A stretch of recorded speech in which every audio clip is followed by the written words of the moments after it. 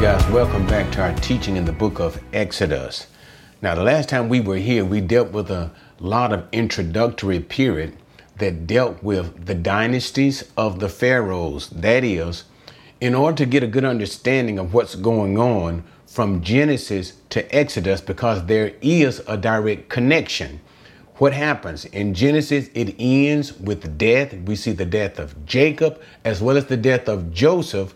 But Joseph making his brothers take an oath to take his bones from Egypt back into the promised land, saying that one day God would surely visit the sons of Israel and take them back to the promised land. And so we are left with the mindset of hope and redemption, and that even though they went into Egypt to preserve their lives, and that was the surface reason. We understand and we know that the true reason was because of their failure not to continue to intermarriage and intermingle with the Canaanites, losing their ethnicity and their divine purpose and calling. Now, we know that's the real reason, but what God manufactured was the famine to drive them into the land of Egypt, into Goshen. And there we see the death.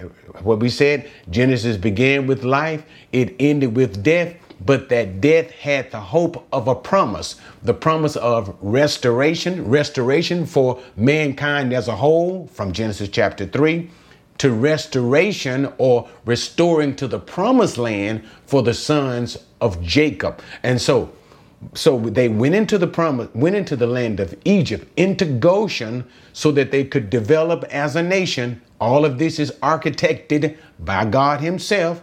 But something happened and they ended up becoming slaves. And so what the introduction was all about was to help you understand how that when they came into the land of Egypt, and Joseph himself being given high praise and high position by the then Pharaoh of Egypt, the introduction allowed you to see how the Jewish people, the Hebrews in Egypt, fell into disfavor amongst the Egyptian people. And that was because of the change of the dynasties. First, they were welcomed by the Hyksos dynasties, and these were Semitic kings of Egypt, okay? They were non-Hamites. The Egyptians were Hamites, but the Hyksos were foreign kings of Egypt, if you'll let me say it in this manner.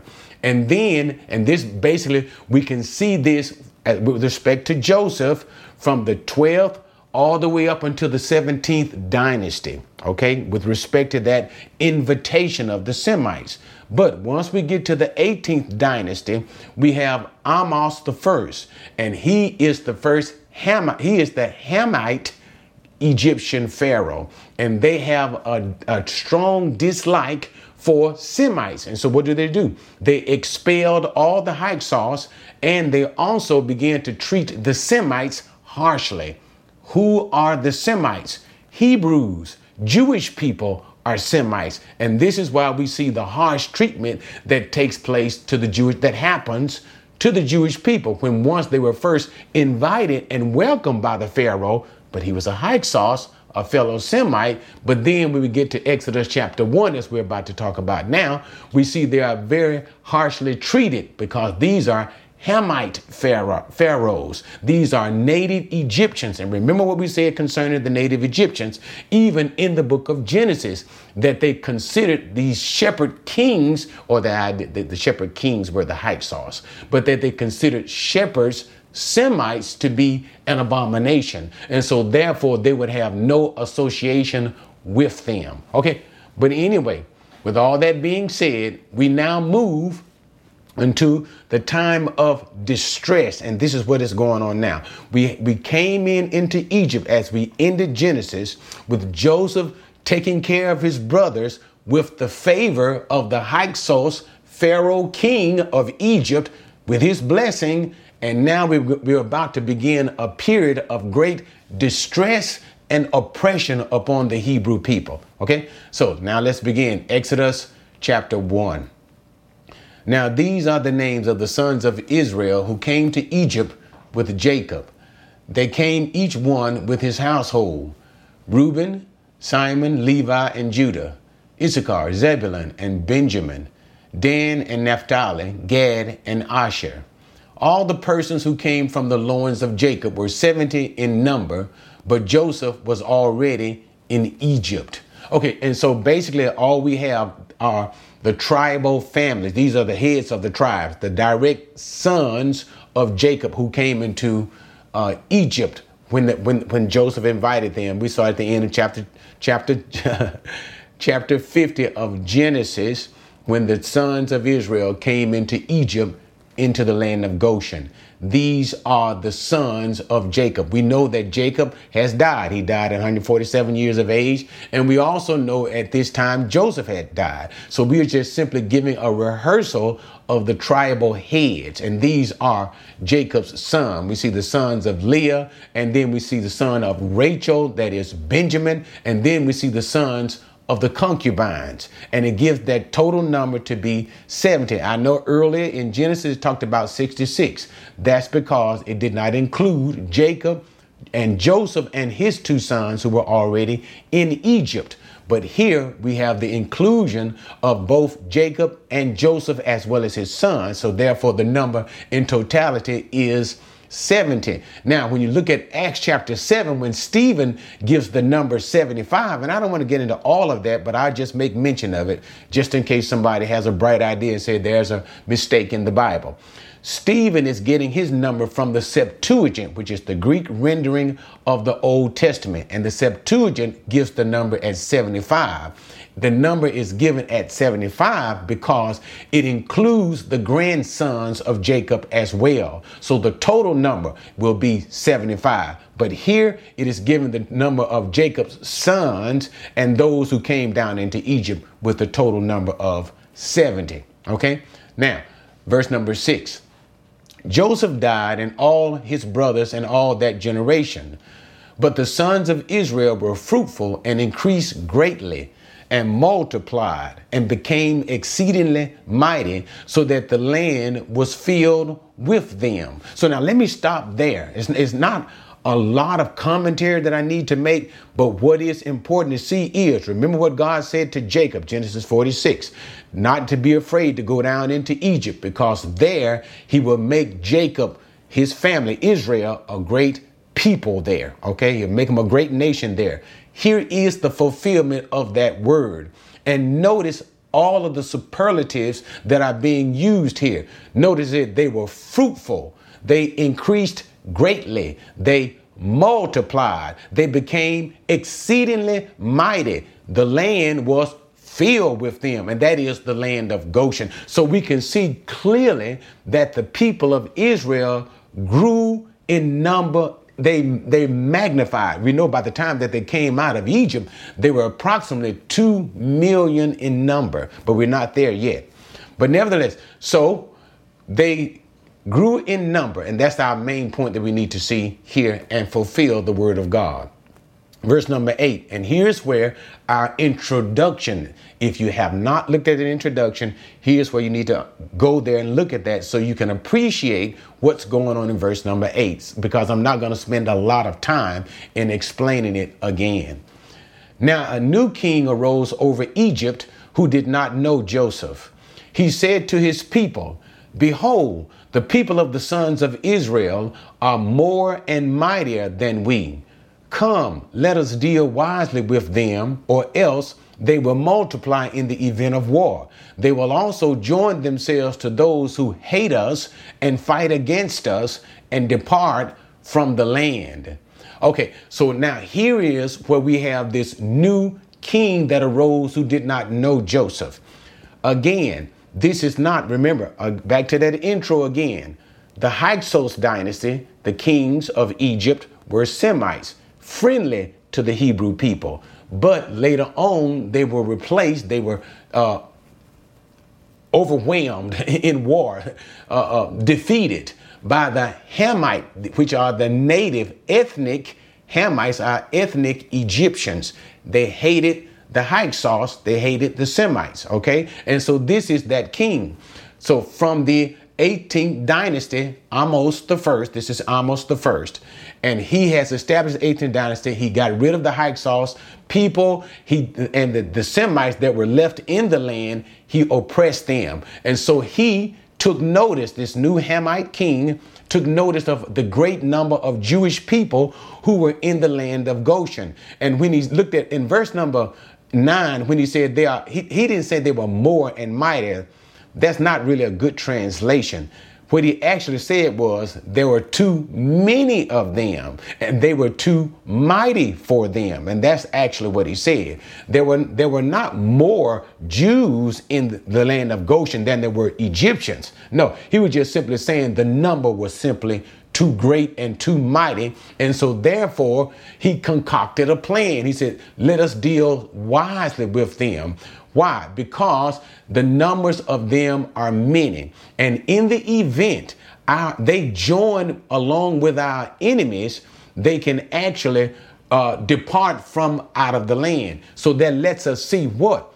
That even at this particular time, the Egyptians had already enslaved the Semite people. Because remember, back again, even though it's not stated, this is what the Hamite kings did with the 18th dynasty when they threw the Hyksos out of Egypt and the rest of the Semites. Remember, the Jews are Semites. They oppressed them and they enslaved them. So this is what he is thinking to do. He is coming up with an idea to protect his nation so that the Jews would not come together with their enemies and overthrow the Egyptians themselves. Okay. And so he comes up with three particular plans. And that's what we're going to see in Exodus chapter 1. We are going to see three particular plans of the king in order to suppress the Jewish people and oppress. So it's going to be a combination of both suppression and oppression. Suppression of them to quench any national movement amongst the people, the desire to be free, the desire to be liberated from the Egyptians. So that will be the suppression. And then we will see the oppression that these kings, because it's not going to be simply this king alone, Amos the first, but there'll be other kings, and we'll talk about them as we get there. We're going to see the acts of oppression that they will use to try to keep the Jewish people under their feet, to keep them as slaves and keep control of them. OK, so we will see what? Suppression and oppression as the tactics of the king to keep these Jews under control. All right. So what happened? Verse number 11. So they appointed taskmasters over them to afflict them with hard labor, and they built for Pharaoh storage cities, Pithom and Ramesses. But the more they afflicted them, the more they multiplied and the more they spread out, so that they were in dread of the sons of Israel. The Egyptians compelled the sons of Israel to labor rigorously, and they made their lives bitter with hard labor in mortar and bricks, and at all kinds of labor in the field, all their labors which they rigorously imposed on them. So now that's number one. The first act, if you'll let me say it that way, the first intention of the king was to oppress them with first they were already slaves, okay? But it was extreme difficulty of labors. So what did they do? They appointed taskmasters over over the Jewish people to afflict them with very difficult tasks. And also they forced them to build treasure cities for the kings. And notice a couple of them were mentioned here, Pithom and Ramses. These were treasure cities for the Egyptian pharaohs, into the which the Jews would make mud bricks to build the Pharaoh's city, as well as take care of the agricultural animals of the other Egyptians. So in all forms of labors, in all matters of labor, in whatever it was, they didn't just simply give them jobs and tasks to do as slaves, but they afflicted them greatly. Now, here is what the probable mindset was, because remember, what was the Pharaoh concerned about? the number of Egyptian, and really it's not so much as the women he was concerned about, because remember he's talking about war. They might come together with some of our enemies and wage war against us. So it was not the women, it was the males that he was his primary concern, the male Hebrew slaves. So what was probably in the mind of the Egyptian Pharaoh was, if you afflict them and oppress them with such difficult labor, just wear them down to the ground, by the time they come home, they'll have no desire to be with their wives. You get what I'm trying to say? So they'll be too tired to have sex. And so therefore, this would become a form of population control, because the men are just so tired because they've been oppressed all day long with such hard work.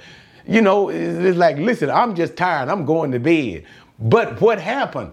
It backfired. The first plan backfired. And notice, no matter how much they oppressed them, the greater they oppressed them, the greater their numbers grew. So plan number one failed. Remember, three things you'll see in this chapter concerning suppression and oppression.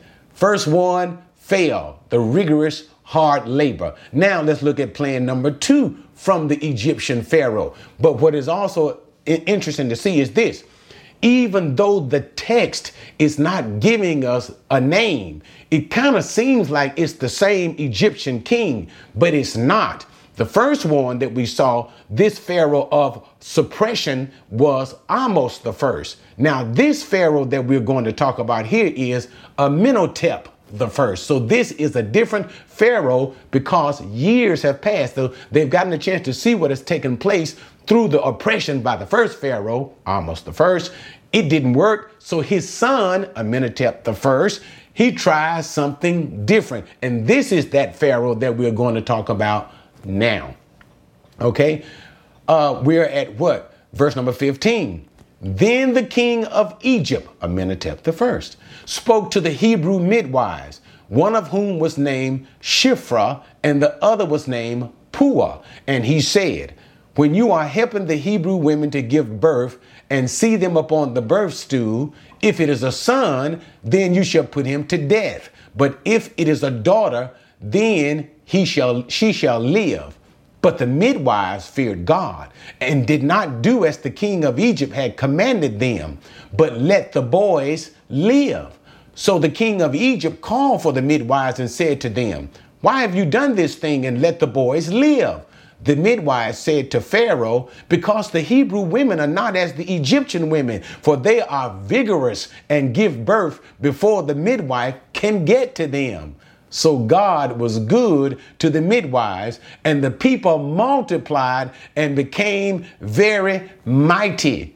And because the midwives feared God, he established households for them. So now that's number two. So what is suppression, oppression? Tactic number two.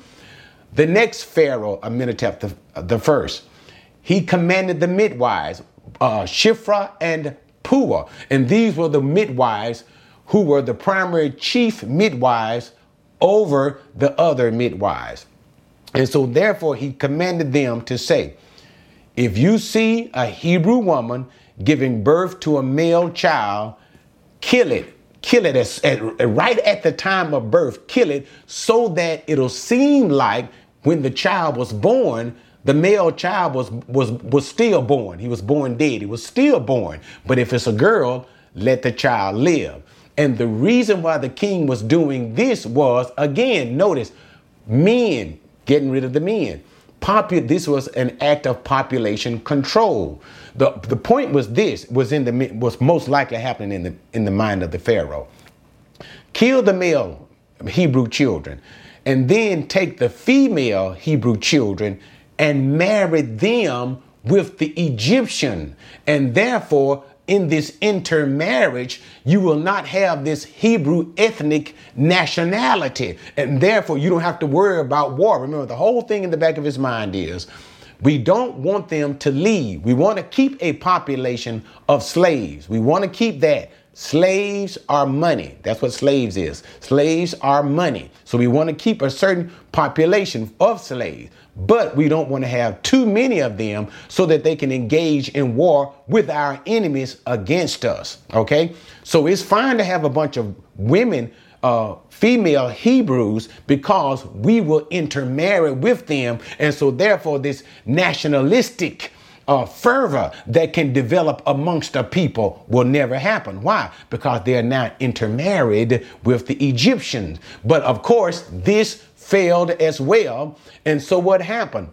When these Hebrew midwives saw the women about to have male children, it said they feared God and they refused. They just simply delivered the baby. So in time, of course, the king would find out, and he commanded the midwives to come before him. And remember now, these midwives could have been executed for disobeying the commandment of the Pharaoh. So when they were questioned from the Pharaoh, they came up with a lie. And that's all it was a lie.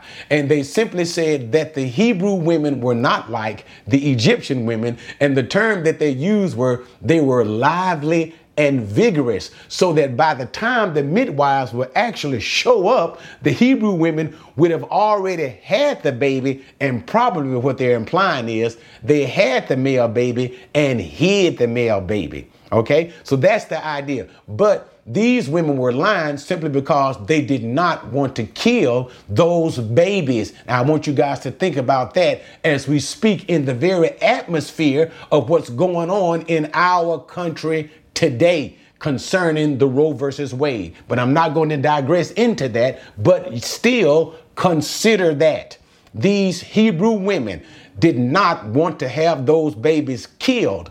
And look at the response of God. They risked their lives to do that. Now, notice they lied, but God blessed them. He did not bless them because of the lie. He blessed them in spite of their lies. In other words, it was not so much the lie God was looking at, but the intent of these Hebrew women. And what did these midwives want to do? They wanted to save those babies' lives. And so therefore, what was the response of God? God blessed the midwives. And when he said he gave them household, it just simply said he blessed and prospered not only them personally, but their families, their houses as well. So he prospered these midwives. And what happened? Again, this was tactic number 2 of the next Egyptian Pharaoh, and it failed and backfired. What happened with the Hebrew people, Hebrew men? Their population exploded even the more. So everything that they were trying to do to suppress and oppress the Hebrew people, control the population, all of it was backfiring. And so now we're going to see even more desperate measures being taken by the Pharaoh in trying to kill these young Hebrew babies. So now let's finish the chapter.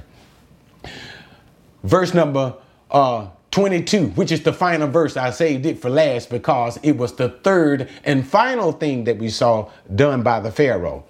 Then Pharaoh commanded all his people, saying, every son who is born, you are to cast into the Nile, and every daughter you are to keep alive. Now, I'm not absolutely certain whether this was Amenhotep the second, but I believe the first, but I believe this is actually Thutmose the first. This is Thutmose the first. Okay.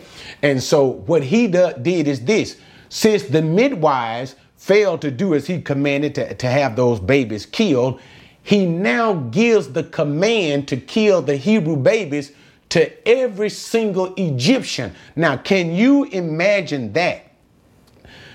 If an Egyptian saw a baby Hebrew boy, they had the authority given by the king to take that Hebrew baby boy from his mother, throw that child into the Nile, and drown that Hebrew baby. So what he did was he expanded the command. He said, since the Hebrew midwives didn't do it, let every Egyptian If you see a Hebrew baby, kill it. If it's a boy, kill it. If it's a girl, let it stay alive. Can you imagine the oppression and the fear that is upon all of these Hebrew women who have male babies at this time? And to understand it properly, as we prepare ourselves for chapter 2, it is this environment under which what? Any Egyptian can kill any Hebrew male child. It is this environment that Moses himself is now being born, and God is preparing a deliverer. All right, so what do we see? We saw that the nature of relationships between the Hebrews, having come in under Joseph, was very pleasant, has now changed drastically. And now the Hebrew people have been blessed according to the commandment of God. They indeed have grown no matter what the Egyptians did to them. They flourished and they grew. But in all of this, we saw great oppression. We saw what again? Suppression and oppression. We saw three tactics that were done by basically these pharaohs of Egypt. But in all things, guess what God continued to do? He kept his promise. Even though it was a difficult time for the Hebrew people, God kept his promise and he magnified the nation of Israel with respect to population. But something else that I want you to see before we sign off on this chapter. Even though there is great hardships happening to the people of Israel, you will say, well, why is God doing this? Why is he allowing this hardship of oppression? I believe one of the primary reasons why God did this was to set inside of them a deep and longing craving for freedom, so that when he actually presents Moses to them as a deliverer, because Moses will become literally one of the first deliverers of Israel, and we'll see this idea of deliverer being carried in the book of Judges. All the judges were deliverers, but they were lesser deliverers than Moses. But nevertheless, we're talking about the oppression. Why did God allow this thing? Even as he spoke in Genesis chapter 15, so that when he brought forth the deliverer, the people would be ready to leave. They'll be desirous to leave and get out of there. And guess what? And even though God has manufactured this desire through this oppression to leave, even once the people are delivered, and I know I'm ahead of myself, but even as the people are delivered from Egypt, they will still look back on Egypt and talk about sometimes, you see this in the book of Exodus and the book of Numbers, how well things were in Egypt when they ate the melons and they ate the leeks. Let us return and go back to Egypt because life was better then. And they forgot the hardships of their slavery. But nevertheless, we have now finished chapter 1. The time has changed. The time for a deliverer also has come. See you then in chapter 2.